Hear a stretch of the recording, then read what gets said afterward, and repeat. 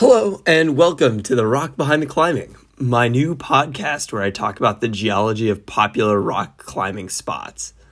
On this episode, I'm going to talk about the mechanisms and processes that create the unique and captivating rock outcrops and boulders in Castle Rock State Park in the Bay Area. Before I get into any of that, though, I want to take a sec to talk about what this podcast is and my motivation behind it, since this is my very first episode.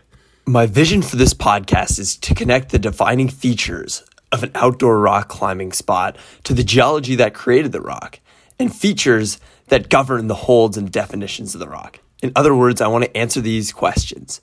Like, why is this rock climbing spot so cool? Or how did these rock outcrops get here? Or even, why does this rock climbing spot only have crimps or slopers? Or, questions like that. I'm not sure that answering these questions will necessarily improve your climbing ability at the location that I profile, but I think that knowing the background behind some of these awesome rock climbing spots makes them more interesting and just makes sense of how extraordinary these rocks are.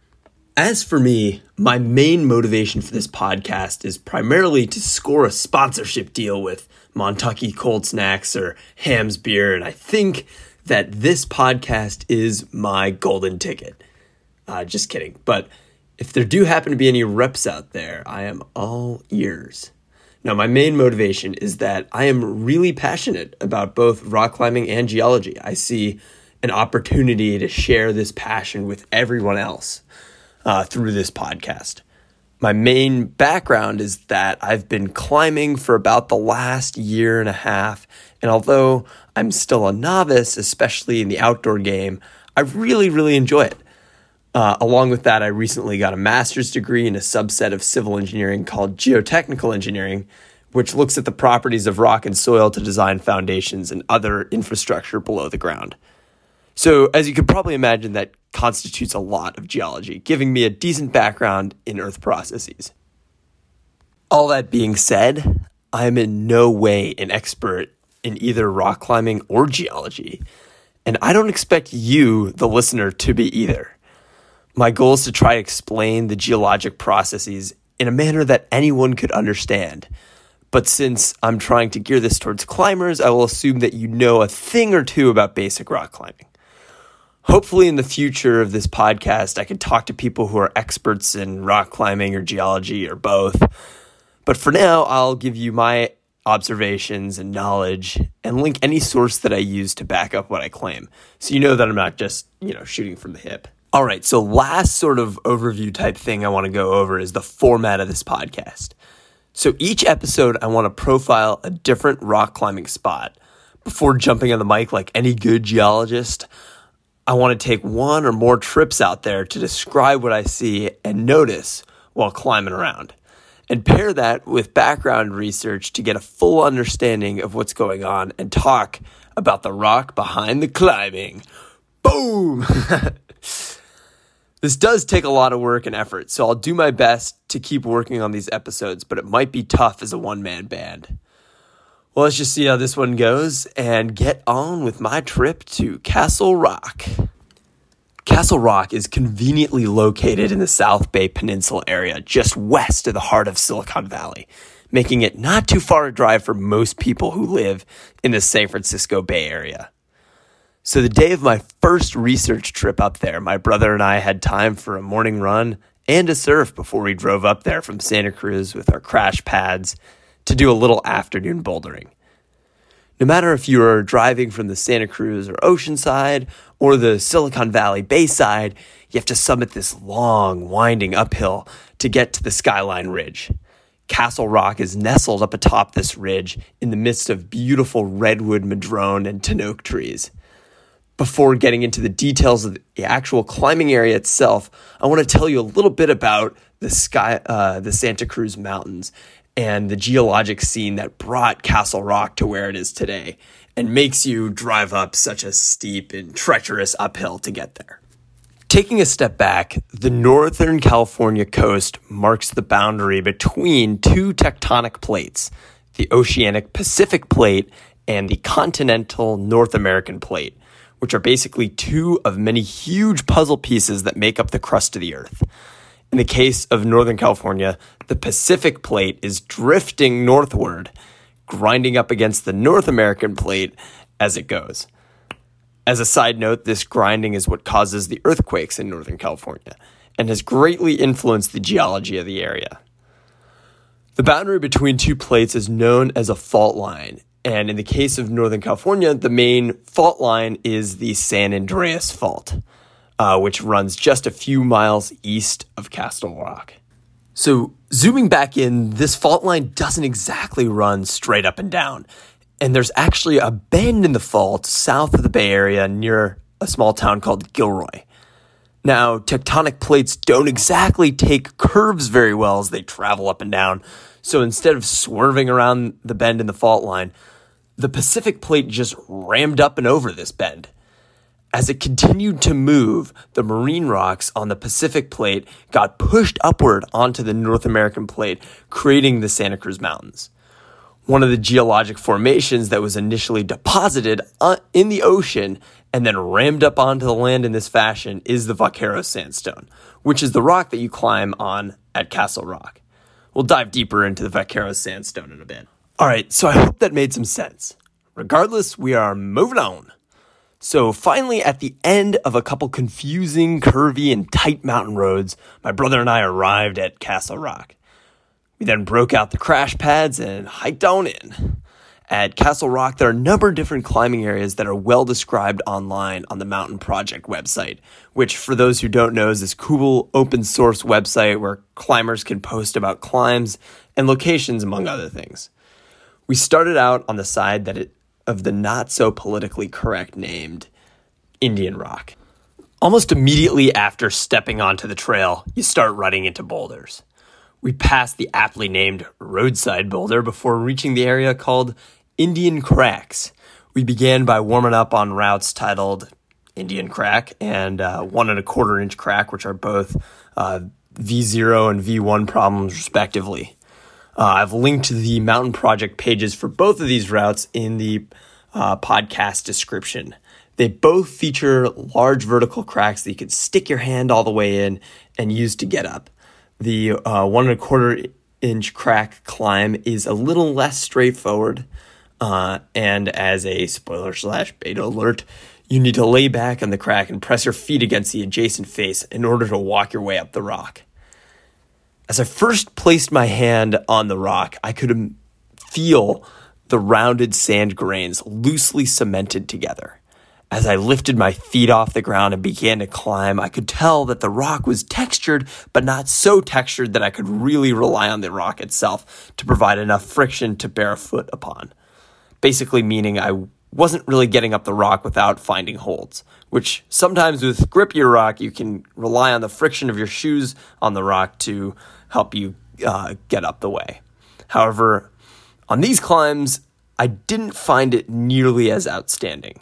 Also, I noticed that the rock is generally pretty uniform in that it is all this gray, massive sandstone. This is because the rock lacks any significant depositional features. So before getting into what makes this rock so unique and special, I want to take a sec to talk about how it was formed, its composition, and what a depositional feature is. So the Vaquero Sandstone is a shallow marine sandstone, meaning that it is a rock made up of sand grains that were deposited near the seashore. Geologists believe that this particular sandstone originated in Southern California. Typically, shallow marine sandstone is a relatively uniformly graded rock, meaning that the particles or grains that make it up are about the same size, and the grains are weathered down to be pretty well rounded. If you're interested in heading to the beach before or after climbing, take a sec to compare the grains from the rock that you climb to that on the beach, and you'll find that they're pretty similar in size and shape. Anyway, a consequence of having a composition that is uniform and rounded like this is that there's a lot of space for water to percolate and seep in between the grains, which is a feature that will end up being critical to the uniqueness and climbability of the rock. So after the sand is deposited on the shallow marine floor, the grains were buried under a lot of pressure over a long period of time. Also, while under pressure, a calcitic cement bound the grains together, thus forming the rock. Finally, over a couple million years, the rock moved and uplifted along with the Santa Cruz Mountains through the tectonic action that I described earlier, and is now located at the top of the Skyline Ridge. Thankfully, though, this is not the end of the story, but I do want to take time to explain what is not present in the Vaqueros sandstone. A lot of times in a sedimentary rock, you see repeating bedding planes, which are lineations, small cracks, or joints that create a repeating pattern, which are created when the grains were deposited, thus constituting a depositional feature. You see these patterns in a lot of rocks near rivers, and at times it is known for providing good holds for climbing. While I was searching around on Mountain Project, I came across the Red River Gorge in Kentucky, which has some really cool examples of nice bedding planes, which I've linked in the description below. Well, the Vaqueros sandstone has none of those features, so the rock itself isn't really that grippy, and there are no obvious depositional features. So if the story ended there, this place would be really tough to climb on.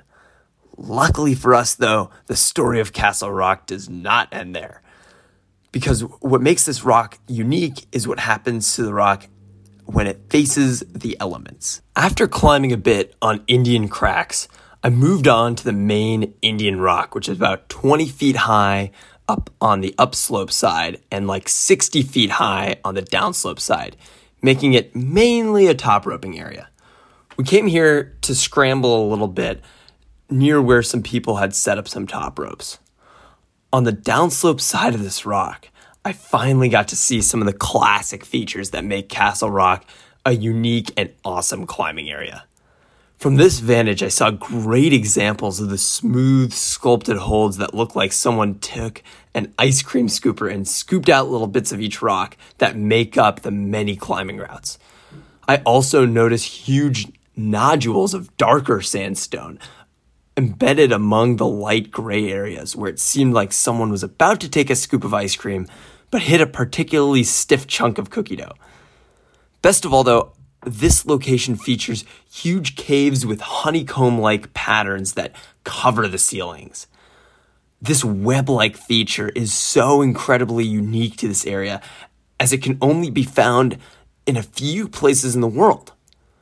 So at long last in this podcast, I'm going to talk about what is going on here that shapes this climbing area and makes these awesome features. This sculpting, caving, and honeycombing of the rock is all due to weathering from rainwater, actually, and is described as a tuffone formation. So remember how I talked about the relatively uniform grain size being conducive to water getting through? Well, it is that feature combined with a distinct wet and dry season that creates these awesome formations in the rock. So rainwater, as it turns out, is not completely pure. It is actually typically acidic. This acidic rainwater percolates into the rock during the wet season and subsequently breaks down the carbonate cement that bonds the sand grains together, because carbonate actually dissolves with the littlest bit of acid. This chemical reaction makes a solution of carbonate rainwater, leaving the interior a heap of loose sand grains. As a quick but big side note, it is customary not to climb on the rock for a few days after it rains or if the rock is wet, because it can get so weak from the rain that holds can break off. In the dry season, through evaporation and capillary action, the carbonate rainwater wicks back up to the surface and out of the rock. This evaporation process is extremely important because as the water begins to wick back up and out of the rock, it leaves behind some of that carbonate to further cement the crust of the rock.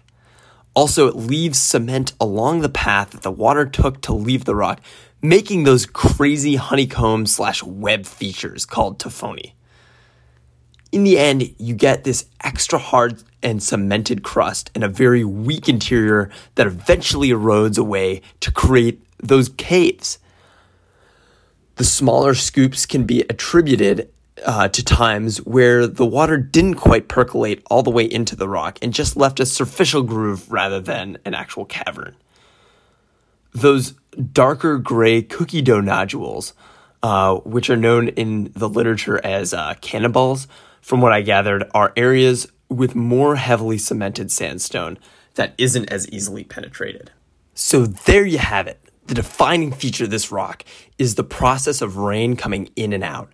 And the best example of where this comes into play is at the high point of the park at the titular outcrop called Castle Rock. So moving across the street and up to the Castle Rock, there are a ton of examples of everything that I just mentioned. I recommend hiking or scrambling around this rock to fully experience all these features.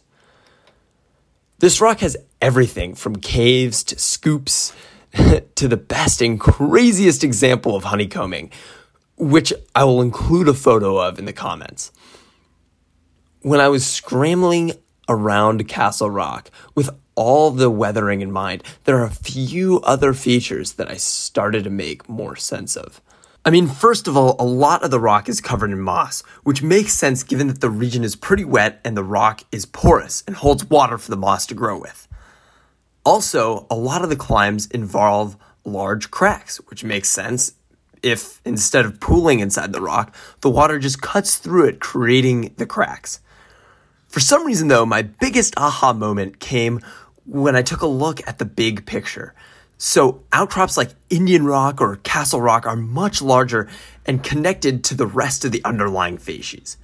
However, most of the boulder problems are on rocks that surround the main Indian Rock or Castle Rock, which makes me think that these boulders are just severed chunks off of the parent rock, which I guess is kind of the definition of a boulder, right? I mean, it sounds obvious now, especially that I'm saying it out loud, but standing on top of Castle Rock at the high point of the park, you can really peer down and see how these chunks of rock could sever off and roll down the hill a ways.